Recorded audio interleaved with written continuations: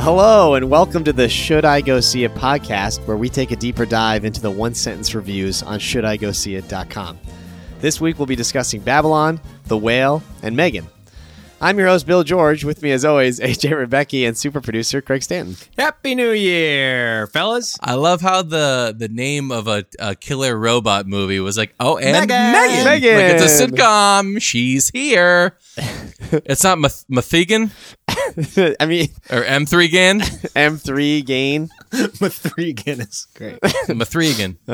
Gentlemen, hello. Well, yeah. Happy New Year. Happy New Year, Craig. Happy New Year, Bill. How was your holidays, respectively? Plural. No complaints. Fantastic. They were adequate. Ooh, adequate. Let's dig deeper into adequate. Why were they adequate, William? They were fine. It was just a, kind of a low-key year, a low-voltage year. Saw the family, and that was fine, and it was good. LV. You know what was not low voltage is when you, my friend, when you were the fan of the game at the Boston Celtics, right? Something like that? Season ticket holder of the year? Yes. I was the season ticket member of the game, the STM of the game, if you will. My father and I have had Celtics season tickets now for 20 years. So on the 20th year, Holy shit. they celebrated us. And it was pretty fun because we got to go there early and get a photo at half court. And we got to sit courtside, like under the net where like Wyc Grousbeck sits to like watch the warm-ups. And then they put us on the Jumbotron and they gave me a signed basketball signed by Brad Stevens. Holy shit. And someone on my staff was at the game and they happened to look up at the There you Jumbotron are. and see me up there and they were freaking out. Incredible. That's great. Incredible. But also when we were sitting courtside, Grant Williams, Celtics player, came over to like Celtics legend, Grant Williams. came over and started chatting with a couple people to our left. And it was clear that he knew the people, right? Because he's like having a whole blown conversation with them. And the kid that was there in that group was like 12 years old, whatever, like got a quick photo. And my dad turns to me and was like, do you want me to get a photo with you and Grant Williams? I'm like, first of all, I'm an adult. Second of all, like he clearly knows them and he's practicing. Like I'm not going to bother him for a photo. So then my dad gets up and just starts inching his way towards Grant Williams while looking at me. And like he gets so close to Grant Williams, Grant finally turns and is like, did you want a photo? Or so I have a photo of my dad with Grant Williams. And I Did didn't he get any damage the photos. park? Did he damage the parquet floor? No, he was fine. No, because his nuts are so massive for that move that I thought they might have just put like a serious dent in the hardwood. Oh my god. And yeah, and then other people started running up and getting photos. Grant Williams got stuck into doing like 50 photos because my dad just like inched his way up there. Okay, so great Celtics time, adequate. Yeah, it was good. It was good. Christmas break, New Year's. How about you? It was, fine. Like you said, adequate. My child was in daycare the week between Christmas and New Year's, and we were off, which we did. We went into the city one day. I got back into like a gym routine. So it was more of like a maintaining sort of mental, physical health thing, which I feel pretty good about. I am not doing a dry January like I did last year. I'm doing what the kids are calling a damp January. Oh, that's a thing? Dampuary. Yeah, damp. Where you only drink Monday. You don't drink Sunday through Thursday. You just drink Friday nights and Saturday nights, basically. Only business hours. Yeah, you don't drink on school nights, basically. It feels like a random and arbitrary decision. Whatever, man. Listen, we all can't be saints like you. Yep, fair Okay, enough. so couple things we need to follow up on. One, Yes. on our last episode, we got really angry and loud regarding is Die Hard a Christmas movie? So you put a poll up on the Should I Go See It Instagram account. And drum roll. You want me to do the poll results first here? Yeah, give me the poll results first. Okay, all right. So make sure to follow at Should I Go See It. We did the poll Shameless fucking plug. in the stories. And we got a good amount of activity, so a lot of engagement, so I appreciate that. In the end, Die Hard as a Christmas movie got 64% of the vote, and is not a Christmas movie got 36% of the vote. Let's fucking go. So the people have spoken. So, yeah, as we expected, AJ won the poll. Now, okay, so we knew that was going to happen. Duh. But B, in the comments, did people like poke the bear, or were they like what were the things that people said?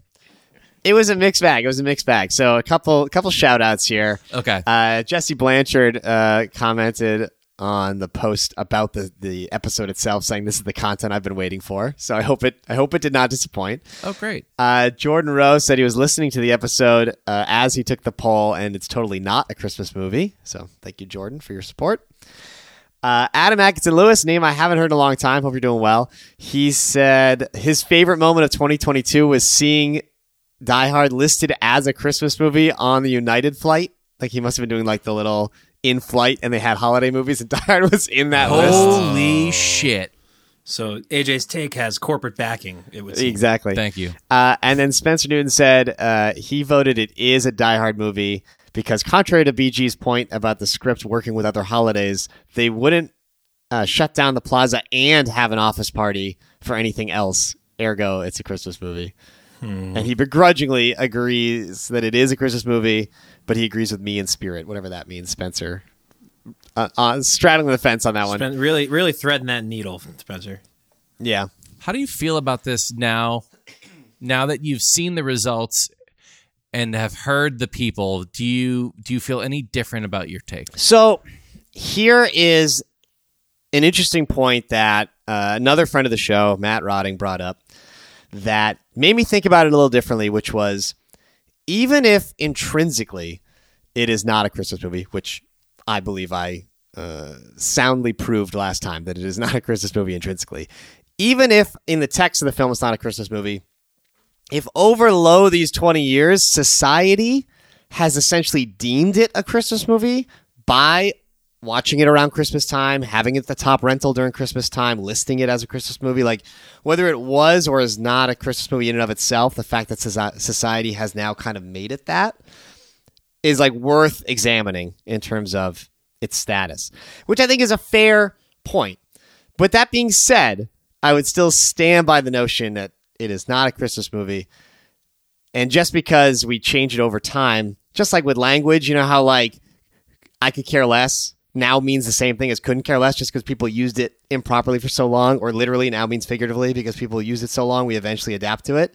Just because society has now made it a Christmas movie, I still stand by the fact it's not a Christmas movie. But I understand.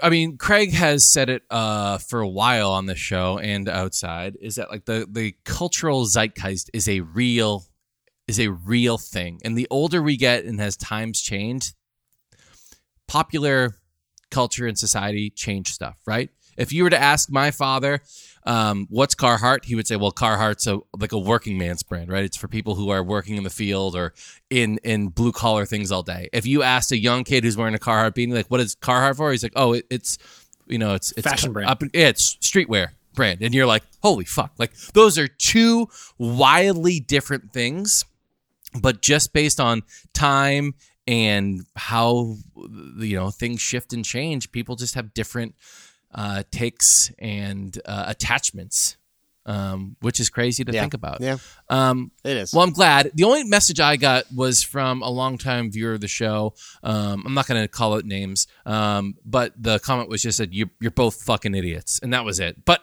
that's fair. That's fair. It is what I'll take it. All right. So anything that we watched in the last few weeks, I think all three of us have watched multiple different things. Yeah, a couple things. I think you caught up on some things. I know both of you watched Glass Onion. We were texting about it. I had seen it and reviewed it. I gave it a yes in an earlier episode, but you both now got a chance to see it once it hit Netflix. What were your thoughts? Agree with the yes? Yeah, I agree with the yes. What I did, though, afterwards is I watched the original Knives Out after I watched Glass Onion. So I didn't queue up the first one first and then watch it. I actually watched Glass Onion and then I watched the first one. When you watch Glass Onion by itself, you're like, okay, like good flick, tons of laughs, enjoyable, not great, but like, should I go see it? Yes. And then I watched Knives Out and I was like, oh, this is fucking minor leagues versus the pros. I mean, the first Knives Out is just so goddamn good. Yeah, Knives Out is a masterpiece for sure, which is why I would not recommend watching them super close together. Yeah, there's just a few knocks. Like there was setting it in COVID, we've talked about this a while, for a bit now, for over 2 years. I don't appreciate that happening. I see why they did it, but I'm not a big fan of it. And then the second thing is, in terms of like the outlandish, the CGI, the spectacular of this one, it was over the top and almost just really far-fetched when you compare it to the first one. But it's on a much grander scale. But Knives Out, the intimacy of Knives Out is kind of what makes it work for me. A few things though. Janelle Monáe can act her ass off. She was amazing in it. And then Dave Bautista, if I had to choose between having him in a movie or Dwayne The Rock Johnson, I am a Dwayne The Rock Johnson fan. Dave Bautista is fucking phenomenal. He's good. He's getting better. He's getting better with every movie. Better with every movie he does. So yeah, I mean, I'm excited to see where the third one goes. Hopefully it gets back to its roots. But Craig, what did you think? Yeah, very similar to what you experienced. I did the inverse though. I watched the original Knives Out the night before it like dropped on Netflix, and so then I watched Glass Onion the following night. So the same thing you did, just the reverse order. Yeah, it was a very fun time at the movies. I enjoyed it quite a bit. I'd recommend people see it, but it unfortunately does live in the shadow of the original Knives Out, which is amazing. It just has you can't help but tie it to the original because it's it's in the same kind of thing. My more specific kind of thing that I didn't love about it was just sort of the tone. It felt kind of goofy, whereas the previous Knives Out, like the regular Knives Out, it was like a serious movie with some like kind of quirkiness and silliness kind of sprinkled on top of it. And this felt like it was the opposite. It was a quirky, silly movie with some seriousness woven in. And I just preferred the tone of the first one. Well, I feel like the quirkiness in the first Knives Out was based solely around the characters, right? Was like the individual characters brought their own quirkiness. This, it was like... That's a good point. The characters, it was the location, it was the game they played, it was all of it tied in together. It was like, this is kind of fucking stupid. It's fun, but it's stupid. And AJ, you also watched the Banshees of Inisherin. Or the Banshees. I watched the Banshees of Inisherin. Drink a pint with Eddie O'Neill down at the pub. I fucking love this movie so goddamn much. Wow. Definitely in the top 10 of the year. Definitely in the top 5 of the year. It was just a weird, great fucking movie. And when we go into the news segment, we're gonna do a recap of 2022. But a perfect example of original movies and original scripts are not dead, folks. These are the lifeline of cinema. Right. And even though I watched it at home and it was in the theaters, I was giddy watching this movie. It was so good. It was so weird. And I recommend it to anyone. It's on HBO Max right now. Yeah, HBO Max, definitely worth watching. All right, you ready to do this? Let's do it. All right, folks. So 2022 is in the books, and every year we try to recap what the year was like in cinema. So we're going to go through a couple categories. Bill, you obviously see more than I would ever see. So I have a few categories I want your takes on, and then I'll add as I seem like I can add to that. So sure. Let's start with the bottom. What were your biggest disappointments and letdowns last year? All right, so like you said, I reviewed over 70 movies this year, so I tried to break them all down as best I could here. I went through the list. Not my best year. Is your back hurting from just carrying this team? Okay, not your best year. Okay, not my best year. I would like to get closer to 100, but for biggest disappointments, and this is not my actual worst of the year. These are ones that are just letdowns. Elvis was a disappointment because of how good Austin Butler was in it, but how disappointed I was in the entire movie around him that kind of let him down. So Elvis, I think, could have been really special and unfortunately wasn't. So that was a disappointment. Doctor Strange 2 was a huge disappointment. I mean, Doctor Strange 1 was great, and the hype for this one was great, or was very high. And The show WandaVision was also great, which was leading into this. So my expectations and my excitement for Doctor Strange 2 Multiverse of Madness were very, very high. And then what we got was extremely disappointing. So that makes my disappointment list. And Plus the last 1,000 to that. Yeah. And then the last disappointment I had was Don't Worry, Darling, because I didn't start getting disappointed until halfway through, and then it like completely collapsed. So like the whole first half of the movie was building me up and up and up and loving this movie, and then it just dive bombed. So that was also a huge disappointment. Amongst those of the bottom of the barrel, Bill, would you rate one movie as the absolute worst movie of the year? Is it included in that 3 or 4, or is there a separate movie that is the worst of the year? Separate. It's a separate list. The worst movie. I got two things. What do you got? One, the worst movie of the year was Jurassic World Dominion. Easily. There was no other movie that made me actively angry than Jurassic World Dominion. And to use Jurassic parlance, that was one big pile of shit. I would also say The Matrix Resurrections. The Matrix Resurrections was so bad it was also the worst movie of this year. That's how bad The Matrix Resurrections was from last year. Okay, let's just that. I know we talked about this for a little bit already.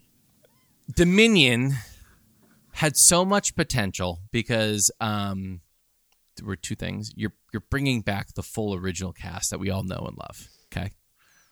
Mm-hmm. The second thing, which I still haven't seen it, but I was always under the impression after the last Jurassic Park, World, Land, whatever, is that the dinosaurs were fully just terrorizing the United States of America. And it seems like that was not true. And then the original cast was put in such a weird, awkward, stupid place that the movie was just, it would never work. Are those the two reasons why it's the worst movie of the year? Poorly written, poorly acted, poor effects. I mean, it's just none of it worked. And like you said, the draw to this movie was based on the end of Fallen Kingdom. We would expected to see dinosaurs integrated into the real world and trying to like round them up and see those cool interactions. And this movie jumps ahead 2 years or whatever and is already past that, and they're all back in a park again. And it just becomes another park movie. And it was just bad. Across the board, it was terrible. Nothing worked about it. And The Matrix not only was the worst movie last year, but probably I would say the last 10, 15 years, you think? Maybe the worst movie of all time. I don't know. But I wanted to include it on this list because I was still mad about it from last year. Well, that depends on when The Christmas Train came out. You shut the fuck up. Okay. Thank you for listening to this edition of Train Talk. Train Talk. Okay. Honorable mentions of the year. What are some great movies that you saw last year that maybe are outside of the top 5? A couple good ones throughout the year. 13 Lives, the Ron Howard movie about the kids who were trapped in the cave. I thought that was really, really good. So I want to give that an honorable mention. Bodies, Bodies, Bodies, the horror comedy I really, really enjoyed this year. Prey, the low-budget Predator prequel, I thought was fantastic. 100%. Fresh, the movie on Hulu about one of the many cannibalism movies of the year. Yuck. That was very good. And then my last honorable mention, I think, was The Batman. It's one of those movies that I really enjoyed at the time. Then I thought more about it and didn't like it as much. Now I look back on it and I actually think I like it more than I did more recently. Like The Batman, I think it had some really great moments. So I want to shout that out. I think those are all good. I would have probably moved Prey into my top 5, but I think I'm aligned with most of those movies. Yeah, I'm not gonna fight you on any of those, and I'm in agreement. Okay. Bill George, your top 5 films of 2022. In no particular order. It's more of a top 6. I'm going to give you one movie that straddles the line between best of year and honorable mentions. I couldn't decide because it's too fresh, which is Babylon, which we're going to review in this episode. But I liked it enough to either put it honorable mentions or maybe top 5, but like it's right on the line. So Babylon is in there. Love that. My proper top 5 would be, number 5 would be Banshees. Love it. Which we just talked about. Not going to fight that. Number 4 would be Everything Everywhere All at Once. Love that. Number 3 would be Tar Man, you love that movie. with Kate Blanchett. Oh, it's outstanding. Number 2, Top Gun Maverick. Which, I don't know. Stunned silence? I don't know. No reaction on that one? It's like on everybody's list for best movie of the year, but okay. All right, I'm going to wait for your first one. And then my number 1 best movie of the year, as I've already shared in the past, it's The Menu. Easily. Oh my God. Late break. I love The Menu so much. Not only my favorite movie of the year, one of my favorite movies of all time. It's on HBO Max now, so please check it out. Absolutely love that movie. Saw it twice. Already excited to watch it again. Yeah, that's my pick. The Menu's my pick. It always has been my pick ever since I saw it. Okay. A few things. We didn't talk about The Menu in the intro and the follow-up. Both Craig and I have watched it now. That is correct. I enjoyed it. I liked it. I told you it was in the same vein as like a Midsummer type movie where like I'm going to watch it once. It gave me a lasting effect. I liked it, but I'm probably never going to turn it on again. I've done the thing. I've done the dance. We've danced it. Which I think it's a damn shame to hear that, but I actually feel just the opposite. I enjoyed it quite a bit the first time through, but it struck me, and I'm obviously influenced by Bill's just barrage of text-based hot takes in quotes from this movie. I feel like it's a type of movie that will get better with each rewatch, and you like notice little funny things and subtle things. Certainly the humor aspect, which I think, Bill, correct me if I'm wrong, is a big part of what you enjoyed about it. It kind of missed me on first watch, a lot of that, just because there's a lot of tension involved and you sort of are like wrapped up in that, or at least I was. So I feel I haven't rewatched it yet, but I probably will, and I expect that I will enjoy it as much and maybe more in different ways upon revisiting it. yeah, it is first and foremost a comedy and a satire, and I think part of the issue is people are going in with improper expectations because of poor marketing. Which the same thing happened with The Village, which The Village by M. Night Shyamalan is essentially a romance, but it was treated and marketed as like a horror thriller. And then you see it and you're like, oh, isn't that thrilling? And The Menu is also a bunch of people I know thought it was going to be about cannibalism, or like they're like it's amped up as like, oh my God, what are they serving, or what is the thing? And like, and then you go into it, and it's actually a satire about foodie culture and about fine dining and like that part of life.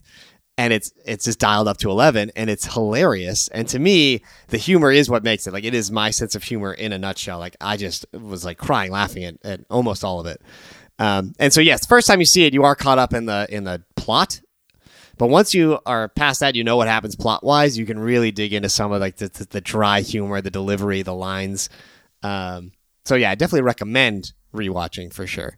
Bill, there was 2 movies that I know you spoke pretty highly of that didn't make either one of your honorable mentions or your top list. One is Barbarian. Yep. And the other one was Nope. Is there a reason why neither film made it to your top 5 or your honorable mentions for the year? If I were gonna move one up, it'd be Barbarian. But Barbarian is also one of those movies for me that I would only watch the one time. And it was good. It was definitely very, very good. But I don't know, it didn't have a staying power to me that when I looked through my list of everything I saw, it didn't jump out to me as in the top. And then Nope. Nope was very well done and had some good scenes, but nothing about that movie stuck out. And I don't think it's nearly as high caliber as some of his other work. So that one didn't do it for me as much. 2 movies that I just want to throw on the broader honorable mentions list. All Quiet on the Western Front. I know that we had some disagreements about it, but I think that's definitely going to make one of my my top list for last year. I loved it, and I think it deserves a rewatch soon-ish. And the other one was kind of a one that got buried. Was an Adam Sandler basketball film on Netflix called Hustle, which I absolutely loved. Hannah loved it. It was quick. It was easy. I mean, Adam Sandler loves basketball, and Adam Sandler basically knows everyone in the NBA and got them all to star in this movie with him, and it shows his passion for the game. And I really liked it, Bill. I think at some point you should try to watch it, maybe on your next flight or Rainy Day, and I think it was one that got buried that I think deserves a little bit more attention than it should have gotten. Yeah, I still did not see that. There's a couple other bigger movies that I did not see that are making a lot of end of year lists. So I did not see Marcel the Shell. I did not see After Sun, which a lot of people are putting as their top movie, and I did not see RRR, which is the Indian movie on Netflix. Yeah, It's also on a lot of top lists. So there's definitely a couple blind spots that I got to fill in, a couple gaps from the year. But those would be the ones that if you're wondering why didn't XYZ make the list and it was one of those, it's because I did not get to it and I apologize. Also, quick shout out for my top 5 for TV for the year, because we also talk about TV, Netflix and Bill, segment of the show. Oh, we're doing TV lists now too. Okay. I figured I'd just throw it out there. For me, I had a quick top 5. For this year, I would say Boys Season 3, Yep. Reacher Season 1, Didn't watch it. Andor Season 1, It was good. House of Dragons Season 1, It was okay. and The Bear. If you haven't watched Bear, like turn off your TV, smash your head into the wall, turn your TV back on, and put it on. It is the best. It's crazy. In 2022, we saw the absolute opposite ends of food service depiction in media. We have The Menu, which is outlandish, crazy concept. Astronomical tier, high fine dining, like Yeah, but then wrapped up in this dark comedy, satirical, package. And then The Bear, which is just raw, gritty, sweaty, Yeah, disgusting, just anxiety-inducing. And it was great to see both of them make their way to the screen, big and small, last year. Yep. Yeah, decent year. Solid year. What are you looking forward to next year? Anything on your list that stands out? We don't have to go into detail, but maybe one or two that are like, yes, I cannot wait. July 27th, 2023. Mark your calendars. That's the day I'm looking forward to because Oppenheimer, Christopher Nolan's next film, comes out. Super excited for Oppenheimer. Is this motherfucker detonating a live nuke on a movie? Allegedly, there are no visual effects involved in his atomic bomb recreation. So it's miniatures, it's practical effects, it's whatever Miniatures. they do. So Oppenheimer, It just snaps to like these like these claymation things like melting in the desert. oh my god. So I'm amped up for Oppenheimer. I read the book it's based on. I went to Los Alamos. Like I did my research. I am ready for Oppenheimer. But then big nuke guy. Bill is a well-known nuke guy. huge. Guy loves his nukes. There's also same day. The studios, as a way of counter programming, is also putting out the Greta Gerwig, Margot Robbie, Ryan Gosling Barbie movie. Also comes out on the same day as Oppenheimer, and I'm excited for that too. So July 27th is going to be the big day of the year for sure. Nothing will warm up your nuclear winter like a Barbie movie, Like Malibu Barbie. in the immediate aftermath. I got one. We talked about it at the end of last year. It was supposed to come out this year. So Scorsese's next movie, Killers of the Flower Moon, was supposed to come out in 2022. It was actually bumped to 2023 because Will Smith's Emancipation film actually took Killers of the Flower Moon's spot. So they bumped Scorsese into next year. It is an Apple TV Plus release, and I think it's also doing a limited theater run as well. And I am very much looking forward to that. All right, Bill. Let's move on to Should I Go See It? Let's. This week, we'll be talking about Babylon, the Whale, and Mathegan. So first one is Babylon. And according to IMDb.com, a tale of outsized ambition and outrageous excess, it traces the rise and fall of multiple characters during an era of unbridled decadence and depravity in early Hollywood. Bill, should I go see it? Yes. This is an emphatic yes for me. I absolutely loved it. But I am also... Wait. What? Wait. The biggest thing about this film is not that it's 3 hours and 17 minutes or whatever it is. is we all went to the movies and we saw it together. We all saw it together, like one big happy family. We did. It was the Should I Go See It podcast year-end company party. On tour. And I know Bill's... You didn't. I didn't even fall for the popcorn trick. So, Bill, okay, we saw it all together. We had a great time. We got a few drinks afterwards. Yep. What did you love about this movie? Well, first of all, I was already in the bag for it from the jump because it's about the magic of cinema, and so is my life. So either way, I was going to love it. But I thought that it was beautifully shot and scored. I just thought on a technical level, it was remarkable in terms of the craftsmanship. I admittedly, I think the first half was a whole lot stronger than the second because it leaned more into humor, and it gets a little more serious for the second half. Yep. But I think, based on our conversations, I think I loved all of it. I just love the second half a little bit less. Versus I think you guys seem to feel a little bit stronger that the second act pulls it down a little bit more. So I think that's where we might disagree slightly. Yeah, I'm not going to knock on anything you just said. But I will tell you, from my point of view, the last 45 minutes almost ruined the entire film for me. See, that I think is a very extreme and strong reaction. Extreme and strong reactions are kind of his thing. Yeah. I mean, have you never met me? That's a fair point. First, Okay, what? First, just to set the scene a little bit, just for Scene me. the audience. The movie is about it's sort of an epic about old Hollywood, and it follows basically four characters as their like rise and fall over about a 5-year stretch as the Hollywood transitions from silent film to talkies. Yeah, you get the silent film to talkies into like color film is basically like where we follow people. So through the end of the roaring 20s into the 30s, and then right before World War II is basically like our window of time. And the first two acts are just hold yourself in and just like brace yourself because it's a freight train. It moves so goddamn quick. It's dynamite. And it's dynamite. Comedic gold. It is just written well and acted well, and there's sight gags, and there's just so much shit going on. And then what ends up happening on the third act, it's like, it's not even tonal whiplash. It's like, what the fuck is going on right now? Like, you carried us in this weird rocket ship of insaneness, and then we just left the stratosphere, and now we're just like in this different universe of just fucking weird and crazy.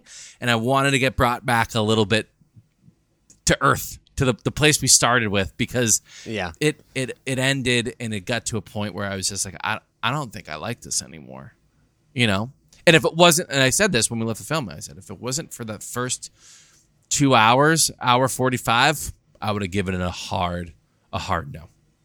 A hard no. But alas, we're here. And it redeemed itself. And the message at the end was nice. Weird, but nice. Like you said, you're getting visuals. You're getting the best actors probably in film today on the screen. Yep. You're getting some no names you'll never heard of that deserve more screen time, hopefully in the next few years. And then Damien Chazelle, it's clear that he was able to do this movie and to make a 3-hour and 15-minute runtime because the success he's had with both La La Land and Whiplash and First Man, like he knows what he's doing and he has a vision and he can do it. I am concerned now after the box office bomb that this is, if the studio and the execs will give him the kind of reign that he had with this film on his next ones. Bill, could you share with the audience some of the financial stats that you gave us after we saw it? Oh, I mean, I think the budget was like $200 million or something. It was an expensive movie with all these actors and sets, and it's the runtime. And then I think the first weekend it made $6 million, if I remember correctly, or less. $6 million. Yeah, right now I think the running tally is $12.5 million. $12 million back on your $200 million movie. On a 200 plus. Wow. I mean, with opening weekend, Christmas weekend was 3.6 million, and then the gross worldwide as it stands today is 12.5. It's taking a fucking bath. $3 million on a Christmas weekend of a movie with Brad Pitt and Margot Robbie is like shocking. I I will say for people that are like curious about it or interested in it, it does not have a lot in terms of plot. It's more of like a series of almost vignettes or little sequences. It's much more about it's much more of a character study, and it covers a lot of different themes, which is also what I liked about it. Like we have our character arcs, but there's also commentary on film, the role of criticism in film, the aging out of stars, race relations at the time. Like there's a lot of different themes to unpack in it if you're interested in that type of thing. But for people that think it's going to be like, there's no overarching plot of like, here are our characters, here's the dilemma, they have to complete this movie by X time. Like there's no like actual like plot that you're following. It's more just following these characters for 3 hours. So just be prepared for that, because I think some people might see the ads and also maybe make their own assumptions or be misled. It's not a typical movie in that way. Yeah. But again, I loved it. I was all for it. I'm definitely, once it is released, I'm going to watch it again. I probably won't watch all of it, but I'm definitely going to watch that first act, first 2 acts, because it's just so goddamn good. You just so you know going into it, just like every Damien Chazelle movie, I haven't seen First Man, but heavily powered by the soundtrack, which is absolute, in the score, which is absolutely amazing. And 2, for those watching with family members, parents, relatives, there is a don't there is a gratuitous amount of violence, intercourse, drug use, everything. I mean, the first 30 minutes is just tits and balls. So I just want to let you know before you go into it. The excess of old Hollywood, for sure. Man, imagine being alive during that time. All right. Yeah, they knew how to party. The second movie we'll be talking about today is The Whale. According to IMDb.com, a reclusive English teacher attempts to reconnect with his estranged teenage daughter, starring the absolutely incredible Brendan Fraser. Bill, should I go see it? Yes. And at this point, you might as well give him the statue for Best Actor now. Just like hand it over. Let's get it over with. Wow. Brendan Fraser is incredible in this movie. His casting was such an inspired choice because he brings so much humanity to the role and has such a built-in connection with most of the audience that it was brilliant to cast him, and then he delivers on it on top of that. So this is a Darren Aronofsky film, and I'm kind of already in the bag for it because I love Aronofsky. He did Pi. That was like his breakout movie way back in the day. Requiem for a Dream, The Fountain, The Wrestler, Black Swan, Mother, which was my pick for best movie of 2017. So I love Aronofsky, and he did not disappoint. There are a few things in this movie that prevent it from being on par with some of those movies, but it's still very, very strong. And Brendan Fraser's incredible, and I was crying buckets by the end of it. So great movie. The things that didn't quite work was it's based on a stage play, and you can kind of tell that the staging and blocking of the movie like just feels a little off, and the writing feels a little unrealistic, and I think because it's written for stage. And also the performances feel a little off, and they're a little over the top, and again, I think it's because normally you'd be playing it over the top to an audience in a theater. Versus when you're in a movie, obviously the movie you can be a lot more subtle and intimate, but they don't. So a couple of the performances around him were like a little off, but he was great. The score was great. The movie's well made. It was in 4:3 aspect ratio, which was an interesting choice. I haven't seen that since Ghost Story. Like why? Like why are we doing? Like what is the point of that? There has to be a point. What's the fucking point? There hasn't been a Square TV made in 15 fucking years. The movie does take place in like the early 2000s, so maybe it was part of the time shift of the movie. I don't know. It was in 4:3. I thought it was an interesting choice. Yeah, there's a lot of things that are fucking interesting. Okay, a few things.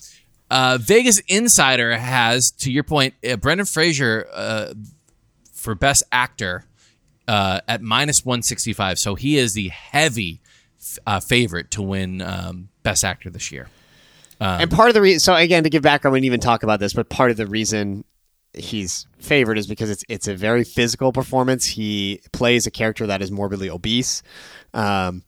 And so there's a lot of physicality and hardship to the role. And I have seen some people go the other way and say it wasn't necessarily the best performance, but because of the heavy breathing and the physicality in the role, it just makes it look like it's the best performance, but it might not be. But to me, that's what worked for Leonardo DiCaprio to get his, because The Revenant is not necessarily his best performance, but it also is super physically difficult, and you're watching the hardship on screen. So it worked for Leo, and I think it'll work for Brendan Fraser as well. Love it.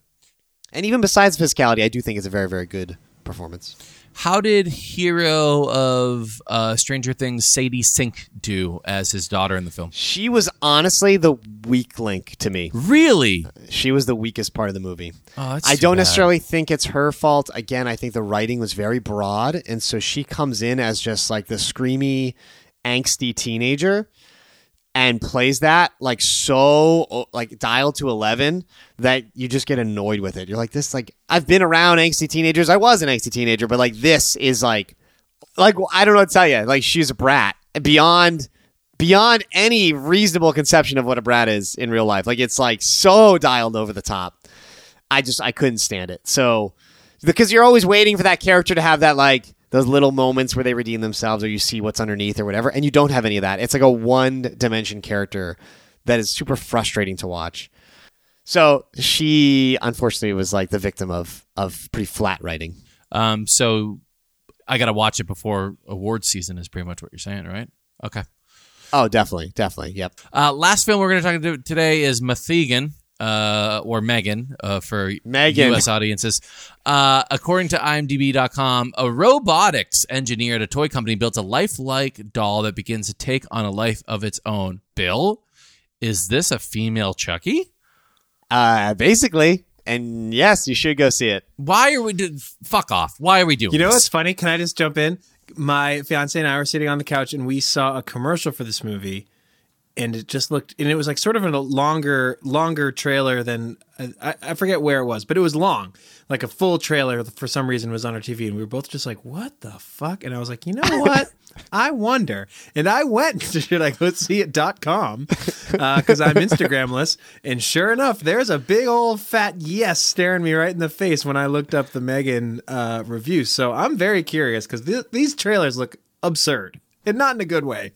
Not in a good way, I will add. It is absurd. It is absurd. Believe it. No, it is absurd, but in a good way. So it is basically... And it's not even R. It's PG-13. What are we doing here? Let me explain, AJ. So first of all, it basically is a AI updated version of Child's Play, the original Chucky movie. And it's executed to perfection. It knows what it is. It understands the assignment, so to speak, as the kids say. And it's really, really good. My main gripe is that I wish it was rated R because, you know, there could have ratcheted up some more intensity if it was R, could have been a little more gory. But even as a PG-13 kind of watered down version, it's really good. And it's very cleverly written thematically. So, you know, every monster is a metaphor. And this takes some not so veiled shots at screen time and devices taking over parenting. It like includes a scene where like it shows a kid's reaction to having technology taken away and they act like an addict, essentially having something taken away from them. And so there's some really interesting themes written into it for this, you know, silly, but knows it's silly thriller. And Allison Williams in the lead is fantastic. She is very naturalistic and it feels like a real person you would know in real life. It doesn't come across as a character that exists slowly to move the plot forward. Talk about in the bag. I do love Allison Williams. Well, I'm just saying, like, I'm just going to say, like, talk about a skewed Just because I have a crush on Allison Williams doesn't mean she doesn't give a great performance. It's not a crush. I've seen crushes. No, it's not a crush. It's an obsession.